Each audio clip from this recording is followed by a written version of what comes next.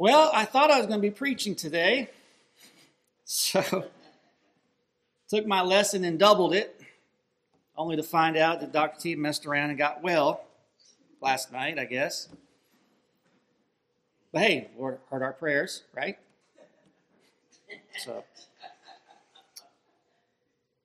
So if this lesson comes to a brief end, that's why, because this is going to be a two-parter. I thought I'd rather do that than try to take 45 minutes and squeeze it into 20. So we'll just make it a two-parter. Well, today, we're currently looking at the doctrine of the church.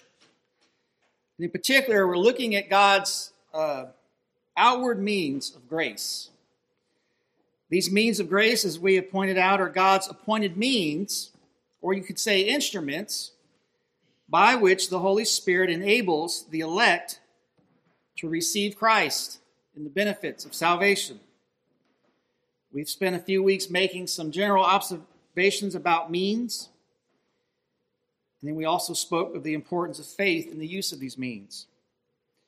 Now, while God's means include all of his ordinances, there is in the Catechism special emphasis placed on the Word, the sacraments, and prayer. And so last Lord's Day, we began to look at the first of these three means, that being the Word. And again, let me remind you, the purpose of this section is not to establish what the Word is. We've already did that. We spent 6 weeks on the doctrine of Scripture. The issue now is now that we have established what the Word is, what do we do with it? Now that we have established that God has revealed his will, which is necessary unto salvation, and he's committed it to writing, what do we do with it? How should we handle it? How do we approach it? How do we make practical use of it? And remember, this all stems from question 85 in the Shorter Catechism, which was, how do we escape the wrath and curse of God? To escape it, God required of us faith in Jesus Christ, repentance unto life, with the diligent use of all the outward means, whereby Christ communicates to us the benefits of redemption. And so God requires faith, repentance, and a diligent use of his outward means in order to escape his wrath and curse that's due to us because of our sin and our rebellion. Just want to remind you, that's what's at stake here. It's literally a life and death issue. You know, we don't invest the time that we do in the Bible so that we can learn how to argue with people on Facebook and show everyone how smart we are. No, we search the Scriptures because, as John states in his Gospel, chapter 20, verse 31, these are written that you may believe that Jesus is the Christ, the Son of God, and that by believing you may have life in his name. That's the purpose. Making diligent use of the Word in our lives is a means by which the Holy Spirit enables the elect to receive Christ and the benefits of salvation. So how do we make diligent use of that Word? What does that look like? And the great thing about answering a question like that is that the Word itself informs us of what we are to do. We're not left to the subjective opinions of men. God has revealed in that Word what we are to do with the Word and how we should go about it. And so today and next week, that's going to be our focus. The question of how we are to make practical use of the Word corresponds to the Shorter Catechism question 90. And there the divines summarize those responsibilities up for us very nicely. They say, how is the Word to be read that it may become effectual to salvation? Answer, that the Word may become effectual to salvation, we must attend thereunto with diligence, preparation, and prayer, receive it with faith and love, lay it up in our hearts, and practice it in our lives. Now, I don't know how far down that list we'll get. I'll just keep an eye on my clock, but let's begin to unpack that. The first thing I want you to notice about this answer is that the divines use the word may. They say that the Word may become effectual unto salvation. Now, I've made this point in an earlier lesson, but I want to make it again here today. God is the author of our faith. In John 1, we read, he came to his own, that is, Jesus came to his own people did not receive him. But to all who did receive him, who believed in his name, he gave the right to become children of God, who were born not of blood, nor of the will of the flesh, nor of the will of man, but of God. Notice Christ came to Israel. Some believed, some didn't. What, or you can say who, made the difference? Well, the power does not lie within man. Verse 13 totally squashes that idea. Those who believe are not born of blood. That is, they don't have any right to the kingdom because they're born into the right family or heritage. Nor are they born of the will of the flesh. That is, man in his fallen condition simply cannot will himself to be saved. We read in Psalm 14 that there are none who seek after God. Nor are they born of the will of man. That is, because somebody's parent willed their child into the kingdom and made a decision. But rather, John says, they are born of God. Later on in chapter 3, John writes, that which is born of the flesh is flesh, and that which is born of the Spirit is spirit. Do not marvel that I said to you, you must be born again. The wind blows where it wishes, and you hear its sound, but you do not know where it comes from or where it goes. So it is with everyone who is born of the Spirit. And in John 6, verse 63, it is the Spirit who gives life. The flesh is no help at all. The words that I have spoken to you are spirit and life. But fallen human nature in its sin and misery can only produce just that, sin and misery. Salvation, on the other hand, is a supernatural work of the Holy Spirit. And that's why I think the divines say here, may. Your use of the Bible may become effectual to salvation because ultimately that decision is left to God, not you. Now, should your response then be, well, if it's ultimately left to Him, why bother doing anything? Well, the answer is actually very simple, because these are the means that God has ordained. You see, God's sovereignty is not an excuse for us to neglect His means. Rather, His sovereignty reminds us that when we make use of these means, we better come to these means with a certain attitude, a certain frame of mind. We better come with humility and a dependence upon Him. Isaiah 55, verse 1, come, everyone who thirsts, come to the waters, and he who has money, come, buy and eat. Come, buy wine and milk without money and without price. Why do you spend your money for that which is not bread, and your labor for that which does not satisfy? Listen diligently to me, and eat what is good, and delight yourselves in rich food. Incline your ear and come to me. Hear that your soul may live, and I will make with you an everlasting covenant, my steadfast, sure love for David. And then in verse 6, seek the Lord while he may be found. Call upon him while he is near. Let the wicked forsake his way, and the unrighteous man his thoughts. Let him return to the Lord, that he may have compassion on him, and to our God, for he will abundantly pardon. And then in Proverbs 1, starting in verse 22, how long, O simple ones, will you love being simple? How long will scoffers delight in their scoffing, and fools hate knowledge? If you turn at my reproof, behold, I will pour out my spirit to you, and I will make my words known to you. Because I have called and you refuse to listen, have stretched out my hand and no one has heeded, because you have ignored all my counsel and would have none of my reproof, I will also laugh at your calamity. I will mock when terror strikes you, when terror strikes you like a storm and a calamity comes like a whirlwind, when distress and anguish come upon you. Then you will call upon me, but I will not answer. They will seek diligently, but will not find me. Because they hated knowledge and did not choose the fear of the Lord, would have none of my counsel and despised all my reproof. Therefore they shall eat the fruit of their way and have their fill of their own devices.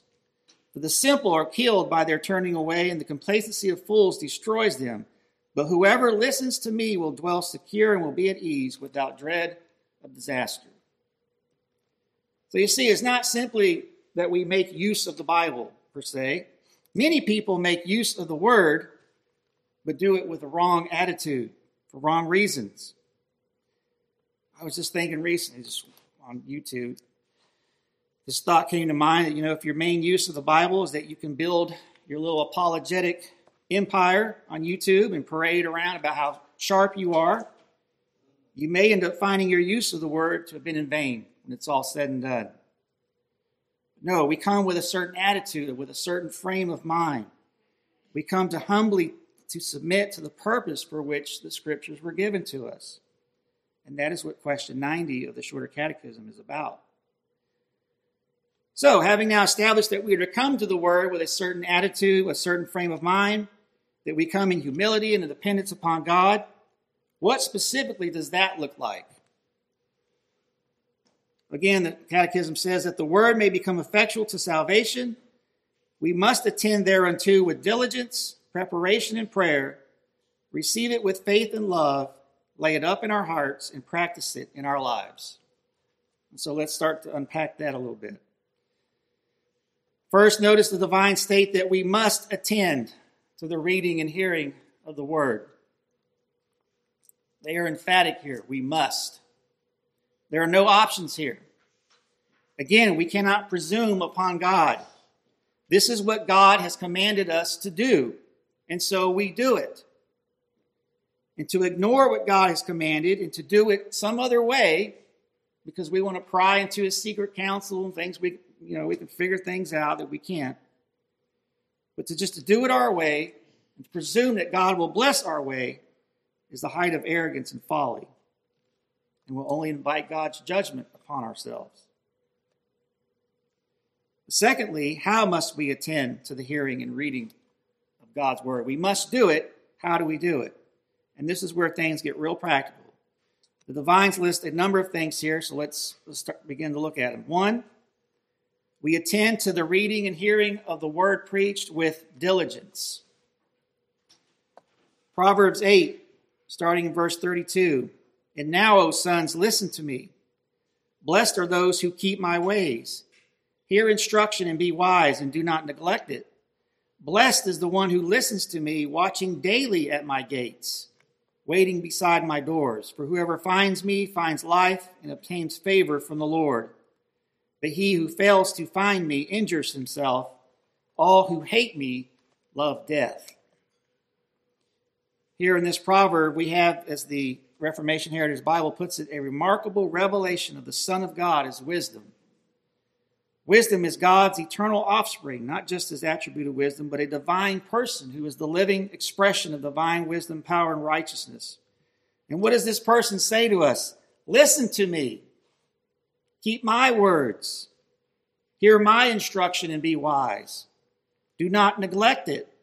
And blessed is the one who listens to me, watching daily at my gates, waiting beside my doors. Do not ignore wisdom. Do not avoid it. Do not go on living your lives as if wisdom does not exist and we don't have access to it, but rather sit at its doors, listening and waiting daily. See, that's diligence. And look, I don't know about you, but I want to be blessed. I don't want injury. I don't want death, ultimately. And yet here wisdom calls out and presents this very simple promise to us. You want to be blessed? Seek me daily. Joe Morecraft writes, because believers crave the spiritual nourishment and stimulation of the Word of God, they cannot get enough of the preached Word. They order their lives and discipline themselves to make sure they are present when the Word is preached, unless they are providentially hindered. Beloved, do you apply yourself diligently to the reading and hearing of the Word? Is that a top priority in your life? Or are you the type of person who will just look for just about any excuse to not attend to the reading and preaching of the Word? Well, people who do that, Proverbs says, are people who injure themselves and love death. Next, the Catechism states that before we even attend to the hearing and preaching of the Word, we must come prepared and with prayer. You know, at one point in his ministry, Jesus gives the parable of the sower and then explains its meaning. He says in Luke 8, starting in verse 9, and when his disciples asked him what this parable meant, he said, to you it has been given to know the secrets of the kingdom of God, but for others they are in parables, so that seeing they may not see and hearing they may not understand. Now the parable is this: the seed is the word of God. The ones along the path are those who have heard. Then the devil comes and takes away the word from their hearts so that they may not believe and be saved. And the ones on the rock are those who, when they hear the word, receive it with joy, but these have no root. They believe for a while, and in the time of testing fall away. And as for what fell among the thorns, they are those who hear, but as they go on their way, they are choked by the cares and riches and pleasures of life, and their fruit does not mature. As for that in the good soil, they are those who, hearing the word, hold it fast in an honest and good heart and bear fruit with patience. No one, after lighting a lamp, covers it with jars or puts it under a bed, but puts it on a stand so that those who enter may see the light. For nothing is hidden that will not be made manifest, nor is anything secret that will not be known and come to light. Then verse 18, take care then how you hear. For to the one who has, more will be given, and from the one who has not, even what he thinks he has will be taken away. See that Jesus said, take care how you hear the word. Pay attention to how you listen to the preaching of God's word. The good soil not only hears the word, but holds it fast in an honest and good heart. Why? Because it understands and appreciates the word for what it truly is. On the other hand, a love for the world will choke that word out. Unbelief will choke it out. So I ask you today, do you see and appreciate the word for what it truly is? Larger Catechism question 157 gets into this a little bit. It says, for example, that the Holy Scriptures are to be read with a high and reverent esteem of them. Proverbs 19, starting verse 7, the law of the Lord is perfect, reviving the soul. The testimony of the Lord is sure, making wise the simple. The precepts of the Lord are right, rejoicing the heart. The commandment of the Lord is pure, enlightening the eyes. The fear of the Lord is clean, enduring forever. The rules of the Lord are true and righteous altogether. More to be desired are they than gold, even much fine gold, sweeter also than honey and drippings of the honeycomb. Moreover, by them is your servant warned, in keeping them there is great reward. Beloved, do you go into the reading and preaching of God's word, esteeming that word with reverence, understanding the perfection of the word, the rightness of it, the pureness of it, and that there is a reward from it, greater than gold? The larger also states that we are to read it, quote, with a firm persuasion that they are the very word of God. 2 Peter 1, starting in verse 19, and we have the prophetic word more firmly confirmed, to which you will do well to pay attention as to a lamp shining in a dark place, until the day dawns and the morning star rises in your hearts, knowing this, first of all, that no prophecy of Scripture comes from someone's own interpretation. For no prophecy was ever produced by the will of man, but men spoke from God as they were carried along by the Holy Spirit. Again, as I was just reading this, I noticed again a little note from the Reformation Heritage Bible I like. It says, the Bible is even more certain than first-hand experience of Christ's glory, verses 16 through 18. And the testimony of God is more reliable than the witness of our own senses. Beloved, do you believe that today? Do you approach the reading and hearing of God's word with the mindset that understands just how absolutely necessary that word is, how reliable it is, how true it is, how pure it is, how right it is? Or do you come at it as a judge? Again, based on what I've seen on YouTube recently, I know this isn't a time for a long discussion about apologetics, but I'll just say this in short. I fear for those guys out there whose approach to defending the faith is not by starting with the word, but somehow think that they can reason to the word based on the reliability and authority of these arguments they're making based on their empirical evidences and so on. Beloved, I got news for you. God has established his word by his authority, not ours. And so when it comes to the apologetic methods, the question is real simple. Do you believe that word to be the very word of God, or do you not? And if your response to that is, yeah, but you can't start with the Bible. You have to work people up to that. You have to reason to that. Then I say the same thing to you that our Reformed forefathers went on to say in answer 157, and that based on what Scripture itself teaches. They go on to say that the word is to be read with a high and reverent esteem of them, with a firm persuasion that they are the very word of God and that he only can enable us to understand them. Again, here they are acknowledging the true author of salvation, of our faith. In Luke 24, verse 44, then Jesus said to them, these are my words that I spoke to you while I was with you, that everything written about me in the law and prophets, or the law of Moses and the prophets and the Psalms must be fulfilled. Then he opened their minds to understand the scriptures. He opened their minds to understand the word. And then in Acts 16, verse 14, one who heard us was a woman named Lydia from the city of Thyatira, a seller of purple goods, who was a worshiper of God. And the Lord opened her heart to pay attention to what was said by Paul. And then 2 Corinthians 4:6, for God who said, let light shine out of darkness, has shone in our hearts to give the light of the knowledge of the glory of God in the face of Jesus Christ. Notice the parallel. At the creation of the world, God commanded the light to shine out of darkness solely by the power of his word. He said in Genesis 1:3, let there be light, and there was light. Likewise, God commands the gospel to shine in our hearts with a sovereign and irresistible life. And so again, I ask, do you come to the word with that reverence and that esteem?